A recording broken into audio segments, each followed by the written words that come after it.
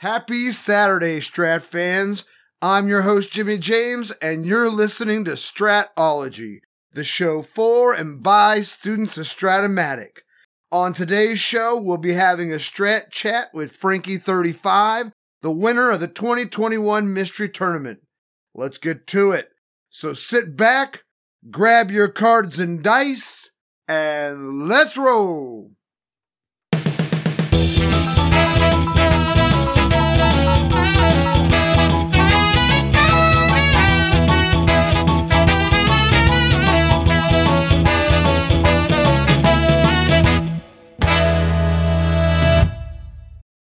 We're back. Today on Strat Chat, I have with me one of the very best Strat 365 players around. He is almost always in the finals league for the Mystery Tournament. In fact, I believe it's 7 out of the last 8, and the one that I saw that he didn't make, he was 19th that year. A big welcome to your 2021 Mystery Tournament champion, Frankie35. Really appreciate you taking the time out of your day to talk to us, Frank. Well, thanks, Jimmy. It's you like to be called Jimmy James? Which James? Jimmy James. Jimmy James. Okay. It's great to be here. I really have fun playing Strat. Oh, dude, thank you so much for being here. Just a real quick thing. I just wanted to tell everybody out there and to thank you, publicly here. It was a real great experience playing with you guys in the Mystery Tournament Finals this year. Everyone was so helpful and accepting of, especially the two of us that were so new that had never been there. And you, Jimmy C, Lee 300, you guys really made us feel welcome, and we were all a little bit in awe to be there playing with you guys, and you guys made it a good transition for us, so thank you very much for that too. I think the Mystery Tournament is a great way for new players to learn the game, and sometimes I've been playing it for a mystery game for like 9 years or something, or 10 years, and sometimes I will email players that I think are new players, or, I can look at their profile or whatever and say, let me know if you need any help. I learned the hard way that I can't tell players, do you know that you just picked up a player with an injury reveal for his worst year? Because I've seen that happen. And then sometimes they say, okay, it's a new player. Let me tell them, they'll learn. And one player really got angry with me for doing that. So some people are really, love to get some advice early on, and some people really hate it. So if somebody sees me in a league and has a question, please send me an email. I'll be very happy to try to help. Wow, that's wonderful, Frank. That was... this was my second Mystery Tournament, and when I played in the Mystery Tournament in the year before, it was literally the first mystery set I had ever played. It came, I saw the banner, I jumped in, and like you said, I did not understand anything about how to the injury reveals or anything of that, and actually it was another one of our 12, Jimmy C, that reached out to me and said, hey, there's this great thread on the forum. You need to read this, and link me to it. And, he really was that also for me. So, people like you, people like Jimmy, people doing that really, I think, is wonderful for this community. I mean, it's a really good thing that you're doing there, Frank. I mean, yeah, starting out, Jimmy C was the player I was really felt myself competing against. He beat me like the first. I was in playoffs with him about like 8 or 9 times. He beat me every time in the playoffs, and then I started, winning some of those. So that's when I knew, okay, now I know how to play this game well. Yeah, well, he's really good. Been in there a long time. Oh, yes, definitely. And one of the things I also want to talk here about Frank's season this year, I believe I know it was by the 70s, but I believe you led wire to wire all the way through all four events and the new semifinals. So, dude, that's quite an accomplishment, Frank. Dude, these are a lot of good players. I mean, there are really 25, 30 really good players in this tournament that are, really there at the top all the time. And to have that consistency for a year, wow, it was something. Yeah, I got lucky on some teams, and I've been playing a while, so I know the sets except the 2000 set, which I'm still lost in. So if you get lucky on some cards early on, you can rack up the points. Yeah, well, so hopefully I'll get a good start in this year's tournament. Oh, I'm hoping so too. We're going to talk about that here just in a little bit. So here, Frank, for our listeners, tell them a little bit about yourself. So one of the things I like to do with this show is to humanize some of the Strat players, especially for each other when we're playing in the big tournaments and things like that. You see these names. It's kind of nice to be able to put a person to a computer profile. So tell us a little bit about yourself.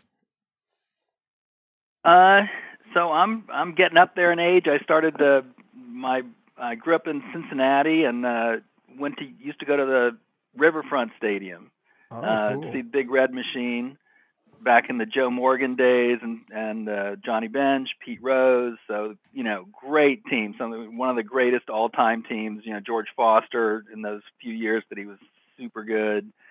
Davey Concepcion. So that was fun. I was an early fan of the Baltimore Orioles back in the early 70s with Frank Robinson and Earl Weaver, Boog Powell, and the crew. So it's really fun to be able to see those players again. I hadn't played Strat as a kid. I played a little bit of APBA baseball. I played some game that had a spinner, some all-star game. I don't remember what the name of that game was. I think we all played that game, Frank. I think that's how most of us led in. In fact, I think it was even Hal that played a game like that led him into the idea of creating Strat. So it's the gateway game / drug, I think. That little spinner. Yeah, right. So I forget what the name of that game was, but it was pretty fun. And I just started playing Strat online. I was interested in I've never played the dice game, and I don't have a group of friends who play Strat. So my community is the Strat 365 community. And by the way, I really appreciate you putting together this show. I think it's amazing. It's a lot of work, obviously. You do a great job. And I love the music. The music's incredible. Thank you so much. On. Yeah. I mean, it's really, that it's original music. I mean, it sounds great. I'm so lucky in that fact. The guy that wrote all the music, and he actually wrote it. He played all the instruments on it. He did all the production on it. We were in choir together when we were 12 and 13 at this little tiny Christian school at the end of a street, right up next to a railroad track. And there were only 5 tenors in the entire choir, and one of them was the guy who played the piano. So we sat there next to each other for a couple of years, and then we started playing music together ourselves in our 20s, playing together. And I sang in his family band. And so when I started this whole project, he said, "Hey, can I do this for you?" And he really went out of his way. He really is one of the top musicians I've ever played with, and I played in Europe for about 5 years. Yeah, he's a professional musician. In fact, he wrote the horns and played on John Lee Hooker Jr.'s album a couple of years ago that was nominated for a Grammy, and they lost to B.B. King. And his thing is that he always tells me, he goes, dude, if you're going to lose in the blues, you lose to B.B. King. So Yeah. he really is. And that's, I'm really lucky in that fact that he was willing to put that all together for me. He wrote I think I have 7 different original bumpers and then the theme song, and he's just, he really did me up right, man. I cannot say enough. In fact, we're going to be hanging out on Tuesday, so I'm looking forward to spending a little time hanging out with him, and we're going to work on some other projects. So I'll pass that along to him, Frank. He'll really, really appreciate that. So yeah, I mean, there's almost no programs that have such nice, music to go along with them. Talk programs, the best. Yeah. Thank you so much. That's great. So I had one question for you a little bit here. With in those Orioles teams, you really must have loved them having that 1969 set to be able to play, that short-term run set. That must have been right up your alley. Those are your guys. Right. So I started with the 1969 set, playing Strat. Before they had, I guess at the time, they had only the 80s set in the mystery format. And to me, the 80s set is still the worst set. It's priced, the salaries are terrible. There's not many players, for how many players played in the 80s. It's not a full set. And the whole 80s, I mean, I got really turned off with the whole, labor, the whole walkout, and, that they weren't playing for a couple seasons there. So I stopped being such a baseball fan in the 80s, I guess, as I was it was much more fun for me as a kid in the 70s, basically. 69 set's really good. Willie McCovey has a great, incredible year in 1969. So I knew that set really well. I have not played very much of the year sets like 2018 and 19, the 2000s. I've tried it once, and I did okay, so-so, and didn't follow up. I think for me, the mystery set is so much more interesting because you have to figure out which year the player is on. And it's also more realistic because you get a group of players to start the season. You don't really know how they're going to play. I mean, when you're doing a year set, you can figure out, okay, this guy's going to be my leadoff hitter. This guy's going to bat fifth. You know it when you start the season. In the mystery set, you don't know that. You have to kind of figure out what players are good at to see where you're going to put them in the lineup. I wanted to mention one thing about the Strat that I really enjoy as a hobby is that so I work a busy job. I run my own company, and I have a lot of worries. And if I go to bed at night and I think, oh, I got this to do and this to do and this to do, I'm never going to go to sleep. So I often think about what my lineup is going to be. And I run through my lineup or which players I'm going to keep at each position. And before you know it, I'm asleep. Because it's a really relaxing thing to do. So I don't know. I think that may be a bit of advice that some players can follow that because it's like counting sheep or whatever. It's like a soothing mental activity because it's a game. It doesn't. Nobody's going to get hurt or you're not going to get fired or something. So that's something I really enjoy about Strat as well. So I'm often thinking about my teams. Yeah, very cool. That. So yeah. Okay, well, let's take a short break, and then we'll be right back after this.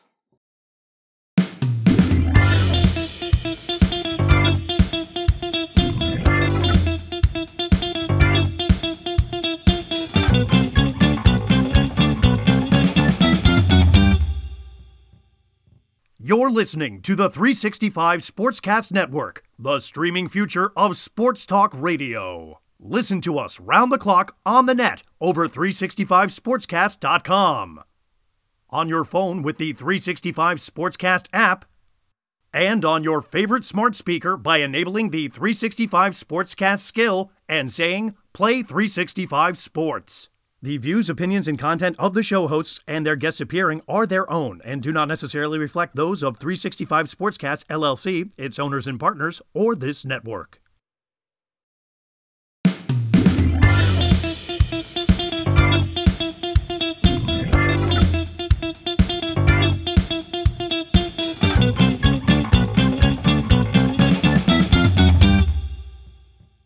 Their paperwork in for the loans if they still.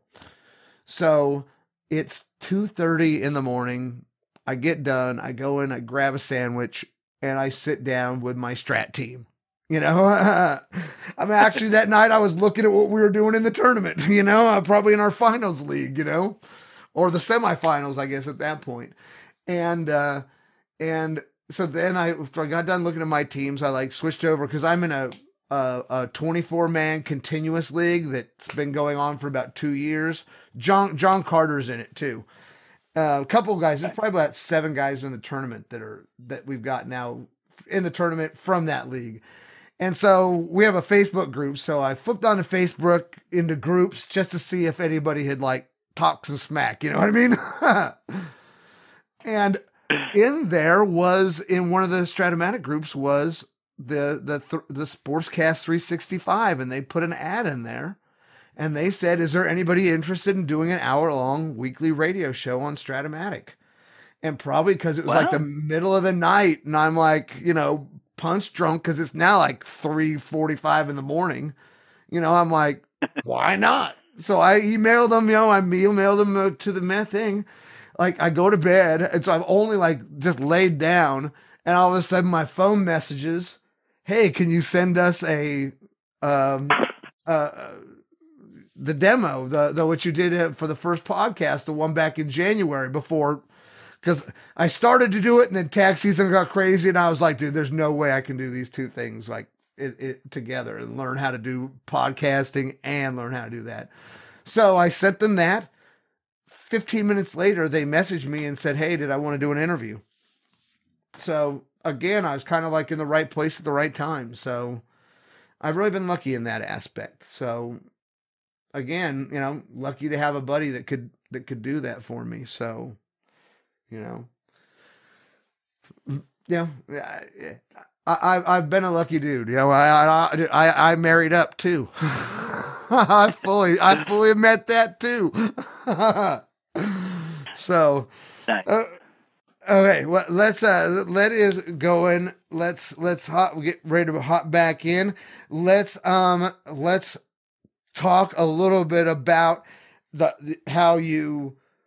Let's start in with the stuff like when we could talk about a second on the APBA, like how you kind of got into playing this type of game, type of stuff. So. Okay, we are back. I am here with Frankie35. So you had said that you started out with the spinner game and then you went on to APBA for playing cards and dice. Is that what right. you said? So How old were you when you started playing those? I guess about 7th grade, maybe something like that. Yeah, it's similar for me. And my best friend Jimmy D's. So yeah. So then, when did you start playing the digital game, the 365? I guess about 10 years ago, maybe, with the 69 set, something like that. Okay. Did you play it when it was back on the Sporting News, or only when it was on Stratomatic themselves were still Sporting News? Back when it was on the Sporting News, yeah. Mm-hmm. Okay. So they had the 69 set. Oh, I started with football, actually. That was my next question. I was going to ask you if there was other statistical sports games that you had played, you know, even if not Stratomatic, you know, hockey, football. So digital football with Stratomatic was your starting point. Right, and that was also 365. It was also the Sporting News, you know, it was online, and it was a pretty good game. And then there was a few years that they stopped doing football, so they had this game, and it was pretty good. You had a lot of control over the players you'd select, but you could only, it was like quarter by quarter. Each night was one quarter, and you'd select your strategy for that quarter. And a lot of strategy went into how you selected your team. And then they stopped it for a number of years, and so I switched over to playing baseball. And then they've redone the football, but I have not got back into it. For my taste, it's not as they don't let you control as much as they used to me. So I don't think it's gained that much popularity, and I kind of think that's why, that they don't provide enough manager control. And I also think there is a segment of the 365 community that likes to watch the games, and being able to see your batters go around. I mean, I think the football not having an aspect like that probably lowers it also. You know, I know some people just do the box scores, but I also know a lot of guys that like to, tease the game out for themselves and like to watch it play. So with the football not having that aspect, have you played any of so you haven't played any of the Stratomatic with the card and dice or the computer? I've never played, I guess I played in college, I played a little Stratomatic football, but I never played Stratomatic baseball with the cards and dice ever. Mm-hmm. I actually going to be having somebody come on in a couple weeks, and they're going to walk me through how to play Stratomatic football on the cards and dice, because I had never played it myself. So, yeah, little teaser forward for people going off of that. So, was I right? It's 7 out of the last 8 that you have made the finals? I don't know about that, but let me mention that on another card and dice game I used to play. Okay. Is Avalon Hill used to have all these games. Oh, yes. Back in the 70s and 80s. So I played a lot of those games. I love those Avalon Hill games. If there were a website to do those online, I'd be interested too. I've looked for that occasionally, but those were fun strategy games too. Jimmy Dees and I, we played the football one, and we played the boxing one when we were kids.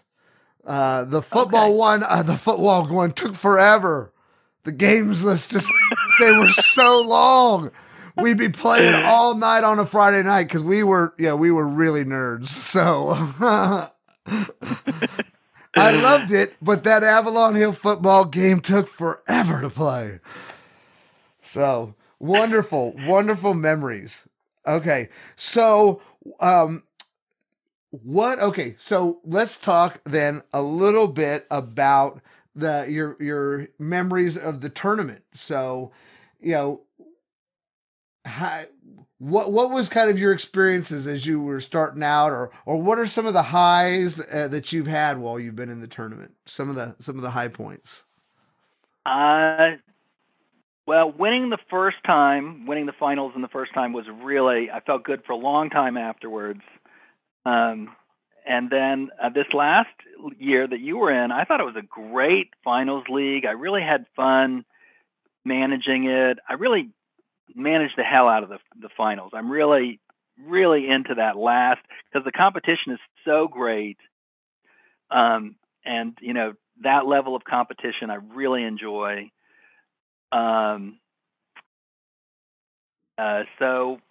That I did a write-up on the message board. I don't know if you've seen that on my summary of the league, the finals league in particular.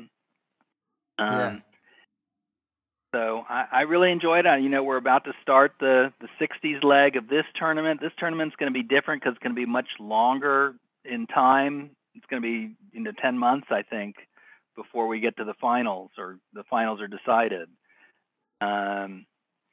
So I enjoy, seeing how I do, trying to make it into the final 12. Really tough competition. Yeah, and it doesn't. The thing about this tournament is, unlike the other two, you don't get to drop one. So you got to live with what you do, no matter what. There's no. Okay, well, this team's lousy, so I'm just going to give up on it. You got to try to find a way to fix it. Right, and I think that's better. I think you have fewer, dead teams that are, just throw in the towel. And if you happen to be lucky and be in a division with two players that aren't even managing their teams, yeah, you can do really great. But it's better for everybody if everybody's in there, trying to do their best. Well, yeah. Well, and for me this year, my 70s team, that's one of the banes of my existence is that 70s set.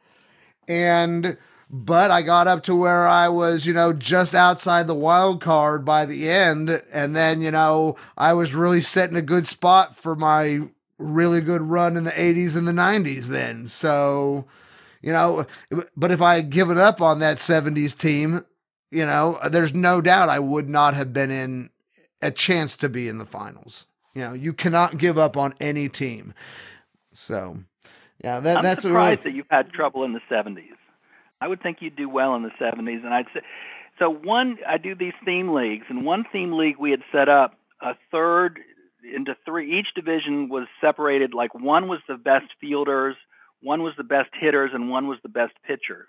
And the best fielding team did the best in that league. Mm. And so I feel like the 70s pricing, fielding is rewarded. Mm-hmm. Or that if you go for good fielding, it's a pretty good strategy in the 70s, maybe more so than some of the other decades. But obviously you did really well in the 60s with that strategy. Yeah.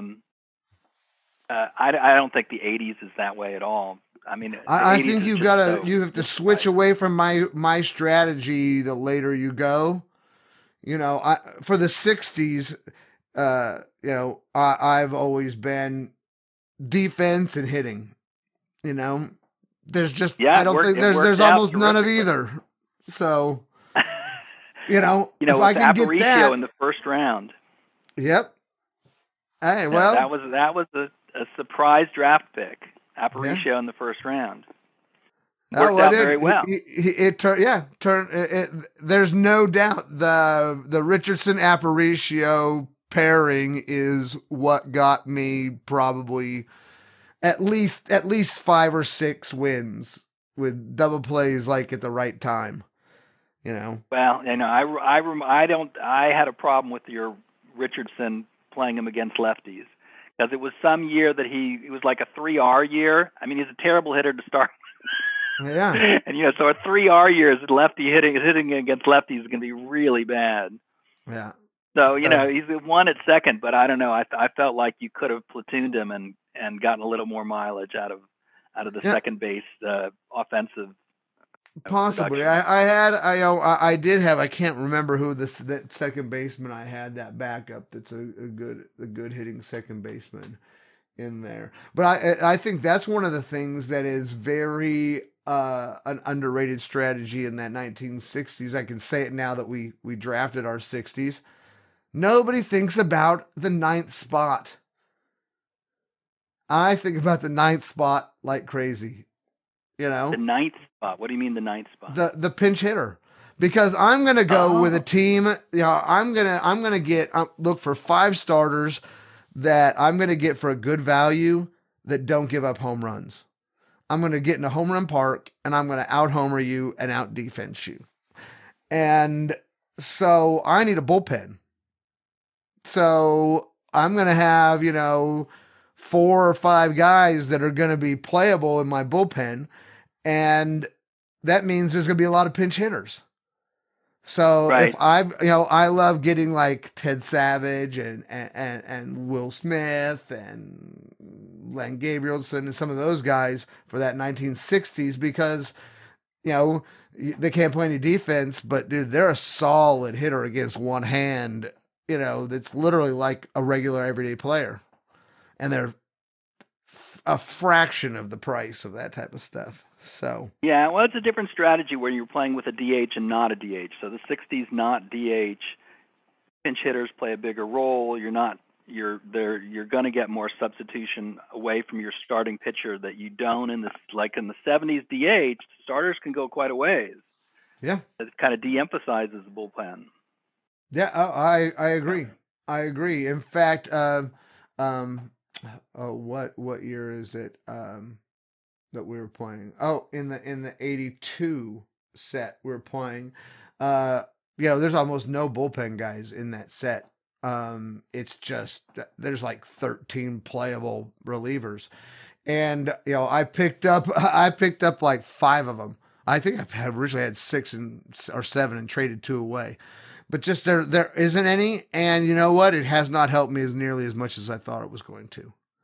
So it's really been. I really thought it was a really smart strategy, and it really has not been that smart of a strategy.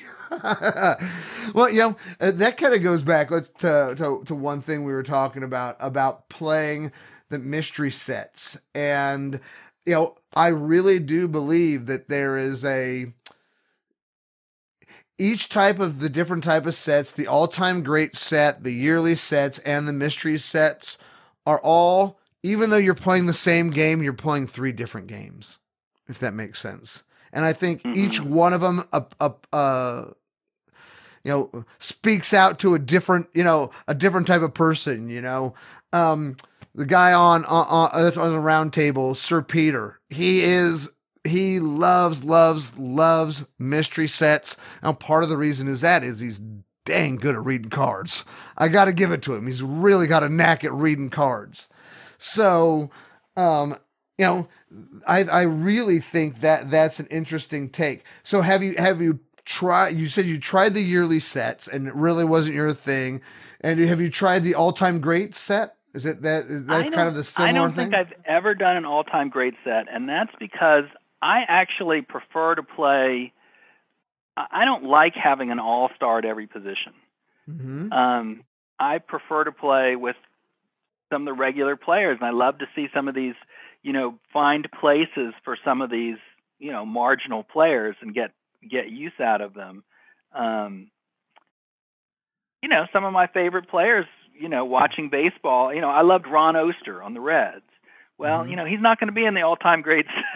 Well, yeah, he's in there. He's in the all-time greats. Yeah. Ron Oster. Because you have to have all types of players. There's like guys who are only $500,000. So it's not just like a whole.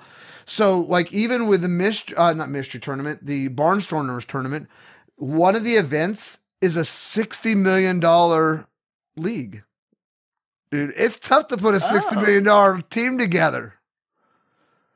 So yeah, okay, I didn't realize that. Really I thought all-time greats was. I haven't looked at it that much because when I do look at the player set, I guess I only look at the first few, and they're all, okay, Mickey Mantle, 1960 or whatever, yeah. Bob Gibson, 1969, okay, well these guys, you put these guys in your lineup, yeah, you're gonna, but you play 2 great lineups against each other.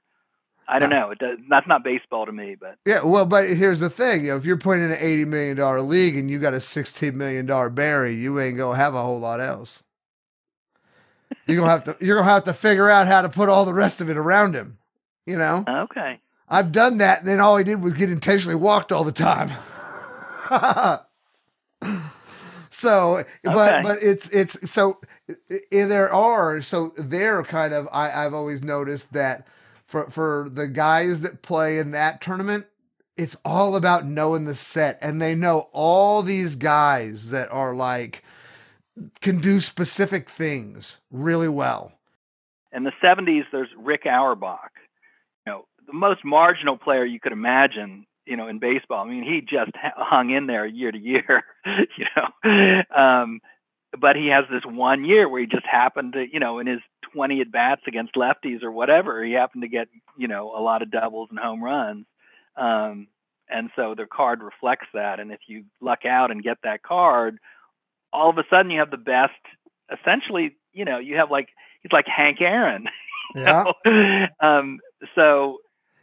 he's a 70, I think he's a 0.75 mil player. So, my guy in the 90s my guy in the 90s is Phil Plantier. Did you get that? You get that 1 year, dude. You can get a all-star MVP for $2.7 million. Right. The all-star, the 90s is a big set, and there's a lot of players that have really good single years or maybe double. Plantier might have a couple. Like he has one great year and one good year. Yeah, 1 year you can platoon him well. Okay, so let's take just another quick break, and then let's come back and let's keep going on that, because I wanna pick your brain a little bit towards that. So we'll be back right after this.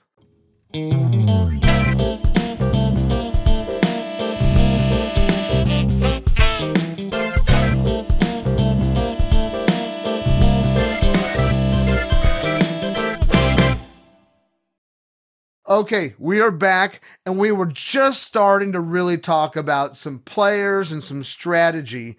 So it really leads in well, Frank, to one of the things I like to ask all my guests that play Strat, and it's my secret weapon is like, so you gave a couple guys just right there.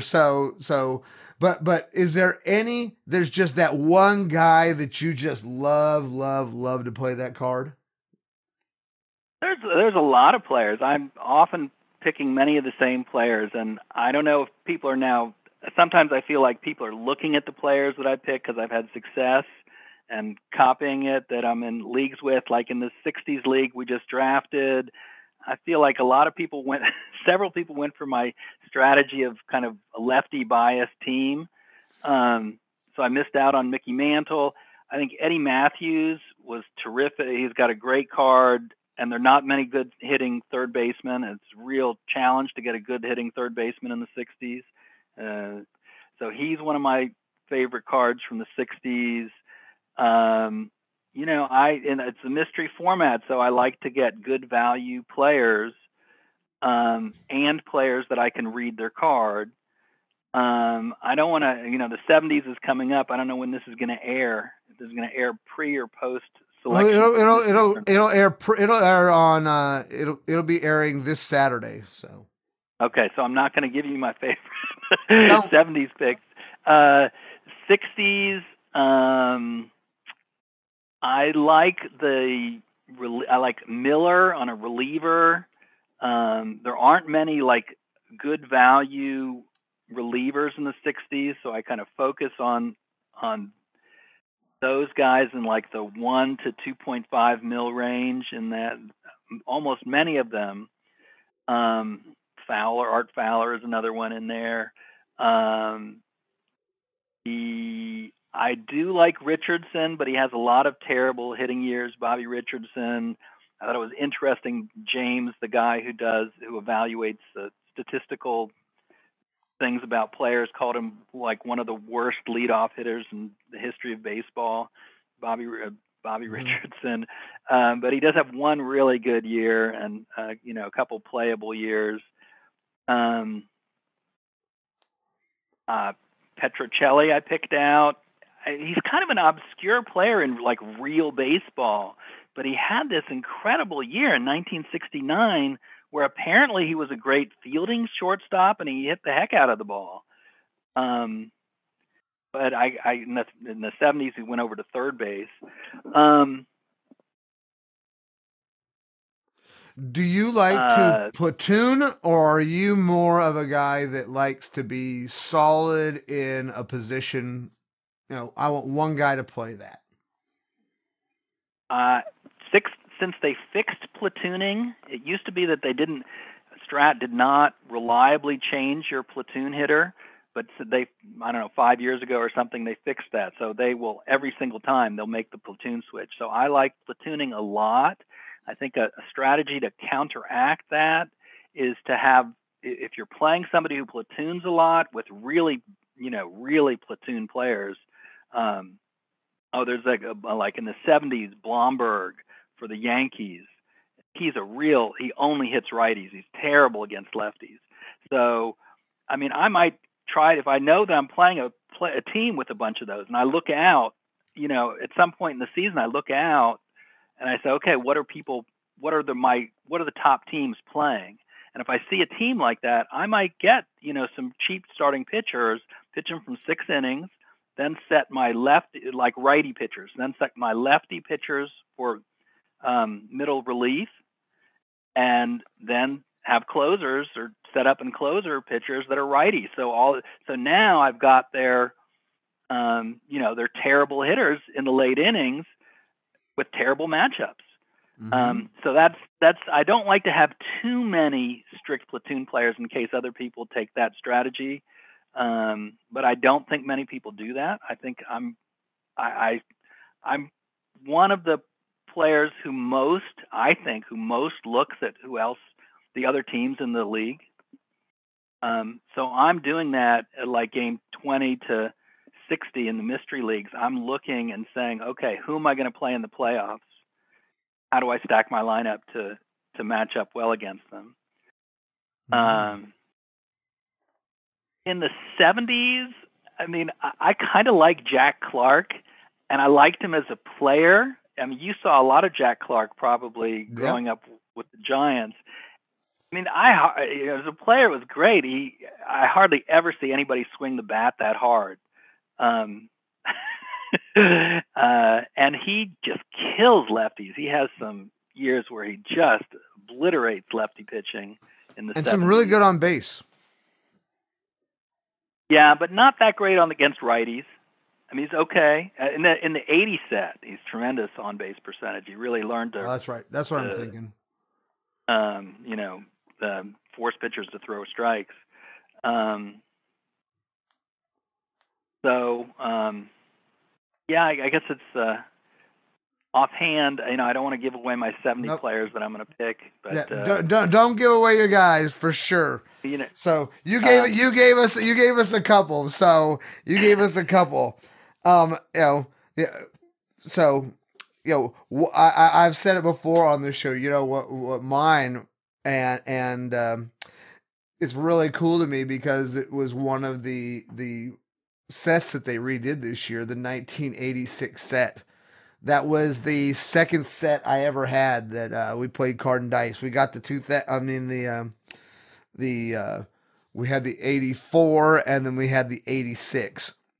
So in that 86 set, man, has like one of my very favorite cards to ever play, the Cal Daniels 86 card, because he just tears up righties like crazy, and I love to have him as my DH against righties. So but he's good in the 80s. In the I get his card in the 80s a lot of times too. But in the all-time great set, they have that, and it's only like I think 5 million. They've got the 87 Cal Daniels card, which since playing 365, that's become my favorite card. Because he just I love Cal Daniels. I really love playing that. Okay. So, let's go with something else for some of the new players. I mean, you're really great about reaching out to them, but what is just some general advice that you have for guys who are new to 365 or new? Yeah, let's start with that. First, new to 365. And then we'll talk about new to mystery after that. So I would say, what tip would you have? To get good, you have to play a few leagues. You're not going to, I don't think you're going to start off good. I didn't. And to look at the other players that are doing well and see how they're doing it. So, and to relax and enjoy the game. People are playing it for fun. We're not playing it for money or, so I see sometimes people get really angry and I'm like, why? What do you get out of that? Have fun. It's just a game, it's friendly competition, and that's my recommendation for new players. Okay. Any specific mystery tournament recommendation for people who are new to the mystery tournament? Well, I often go with the strategy of picking a stadium that's friendly either to righties or lefties and stacking my lineup to that. I make a significant number of moves to get good players. So I think that's a successful strategy. but it's not the only strategy. There's a lot of ways to win in this game.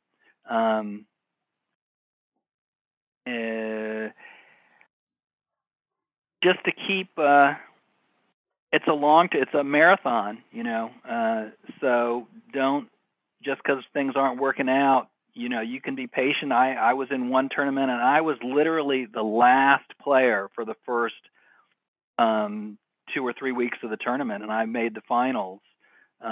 Really turned things around. So it's a long tournament. Be patient, but don't be patient with if you suspect you've really got a bad player, a bad year.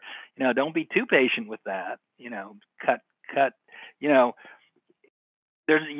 cut a player before you're 100% sure that he's a bad player. If you're 90% sure, that's good enough. Cut him. Get a better year.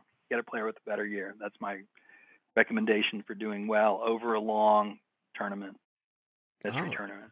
That's some really good advice, Frank. I think a thing that you might like, since we're going back to that all-time great tournament real quick, is one of the things that makes it different because you have all those stadiums to choose from.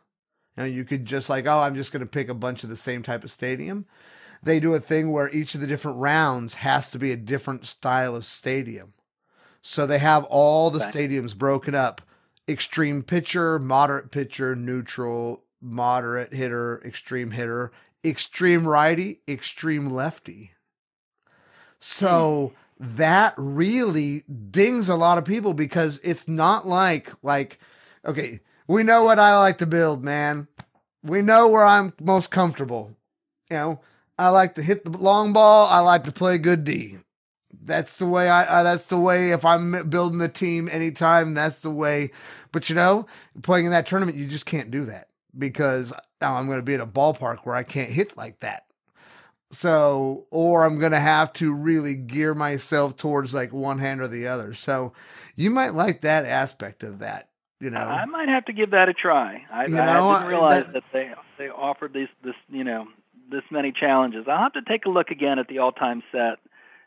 Maybe I haven't looked at it. I've only looked at the first, 25 players or something. Yeah. Take a look and look at the thread on the Barnstormers. So, I mean, I'm not trying to take you away from this. I'm trying to fill your head with that so you're not as good at this, Frank. This is my strategy to win this year. I get you sidetracked and then I can steal it. Well,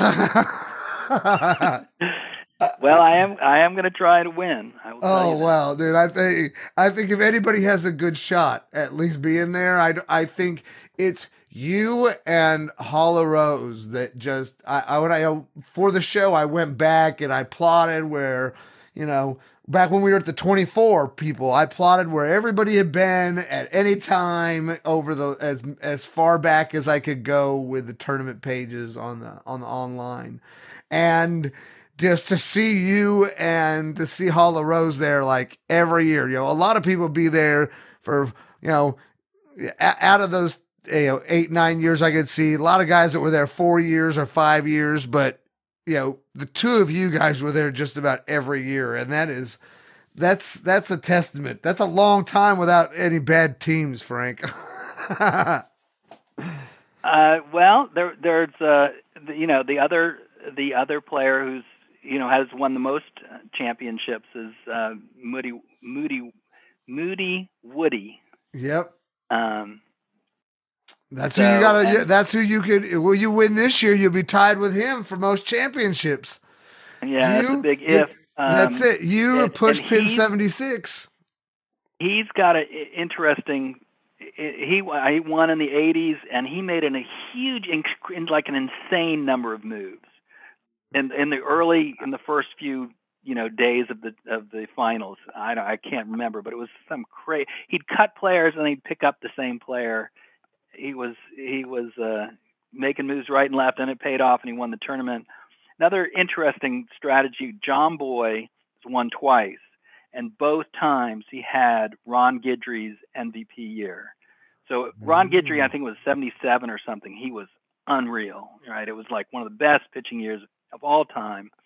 And the 70s, and I think it was, we were playing with the DH. So he'd put Guidry in there, and 70% chance of going to win a game or 80% chance. He was just unbelievable. So one other player, Guidry, you get his good year, well, you're in the playoffs, I got to say.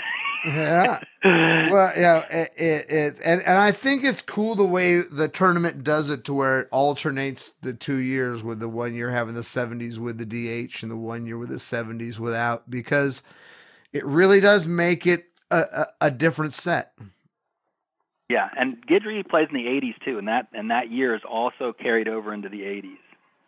Well, I'll give somebody some piece of advice for the 70s and 80s, because we've mentioned this card on the show like 80 million times. Dusty Baker. I love Dusty Baker's, with my type of team, both his 70s and his 80s card, because he's so ballpark determinant. If he so many of his home runs are ballpark checks. So if you're in a good place that says, if you're in the Astrodome, you're going to be terrible, but if you're in Fenway, you're going to do great.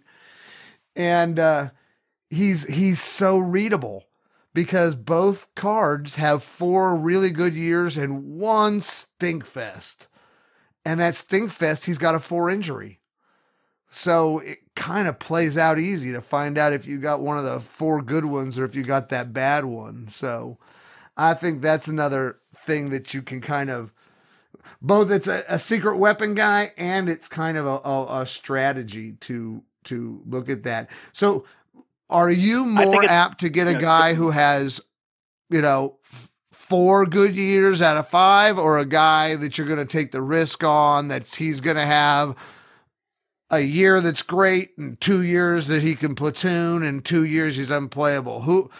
Which guy would you go after more? Do you do a mix of the two?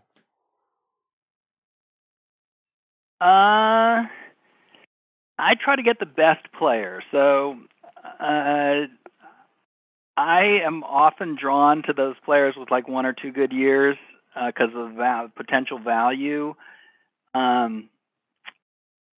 Of course, if I have the option, like later in the season, once like the 10% or the 20% penalty kicks in, it becomes important to get a player you're going to keep. So then, if there's anyone available with a lot of decent years, I'll prefer them. Early on, I don't have a big preference. I mean, I love to have some of the great players. I mean, the finals, Willie Mays, I picked him first in the draft. We had we had the online draft, which I love. If people haven't tried it, it's so much fun in I think any format. And Willie Mays, most expensive card, but yeah, he was super great for my team. So I like figuring out players. That's the other thing. I like the challenge. It's enjoyable for me to try to figure out the players. So I like that part of the game. So it's almost not that fun if I get a player with 5, pretty good years. Okay, it takes away a little bit of the fun for me. Well, that's it. Kind of goes back to what we were saying before about the kind of the different type. The more the historian guys that like the all-time greats. And one of the guys that has been on this show, he won the Players last year, and he's actually going to be in the mystery this time, is Hendricks 08, Mark Takamoto. And that's one of his things, is he doesn't play mystery very often because he doesn't like that aspect of having to try to figure it out. He likes the mathematical precision of being able to build a team. And it's the same game, but it's played a different way, if that makes sense. And I think both are wonderful ways to play. Well, I think mystery has both. I love the mystery game. I think it has, once you figure out who you have to set your lineup to maximize their skill set, how their card looks, if you get down to the mathematics of it. Yeah. And by the way, a piece of advice I got from your podcast, and this is not called a podcast, this is whatever this is called. Yeah, radio show. Radio show. is to look at those color bars at the bottom. That's actually a very fast way to evaluate the various mystery years. I hadn't appreciated it. I knew it was there, but I didn't see. And you said, "Oh, I look at those," and I said, "Okay, let me try that out." And yeah, that's a really quick way to get a understanding of each player's year, each season. Well, the way I look at it, it's taking 108 and busting up into 100%. It's so close. Yeah, I think I haven't seen any discrepancies. So it kind of then it makes it easy for my brain to place all the pieces together, because then I'm not trying to evaluate a 2 versus a 6. It's actually done that for me, and especially when we're playing faster, when you're playing card and dice, you got all day to figure that out. But when you're playing it 3 games a night, having that to be able to read it, I think really kind of helps. Okay. Well, thank you so much, Frank. Have a wonderful afternoon. Okay. Good luck in the tournament. Thank you too, my friend.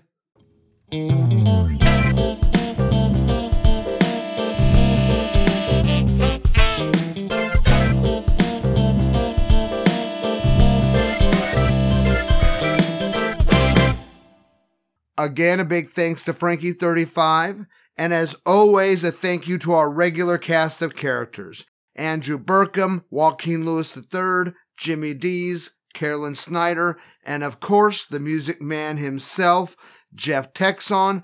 All the music you heard today was written and performed by Jeff. Get a hold of us on social media. We love the feedback. Okay, Jeff, will you play us out? You got it, Jimmy James. Find us every Saturday, 4 p.m. Eastern, 1 p.m. Pacific, on 365 Sportscast radio streaming service. Download the app. Makes it crazy easy to listen.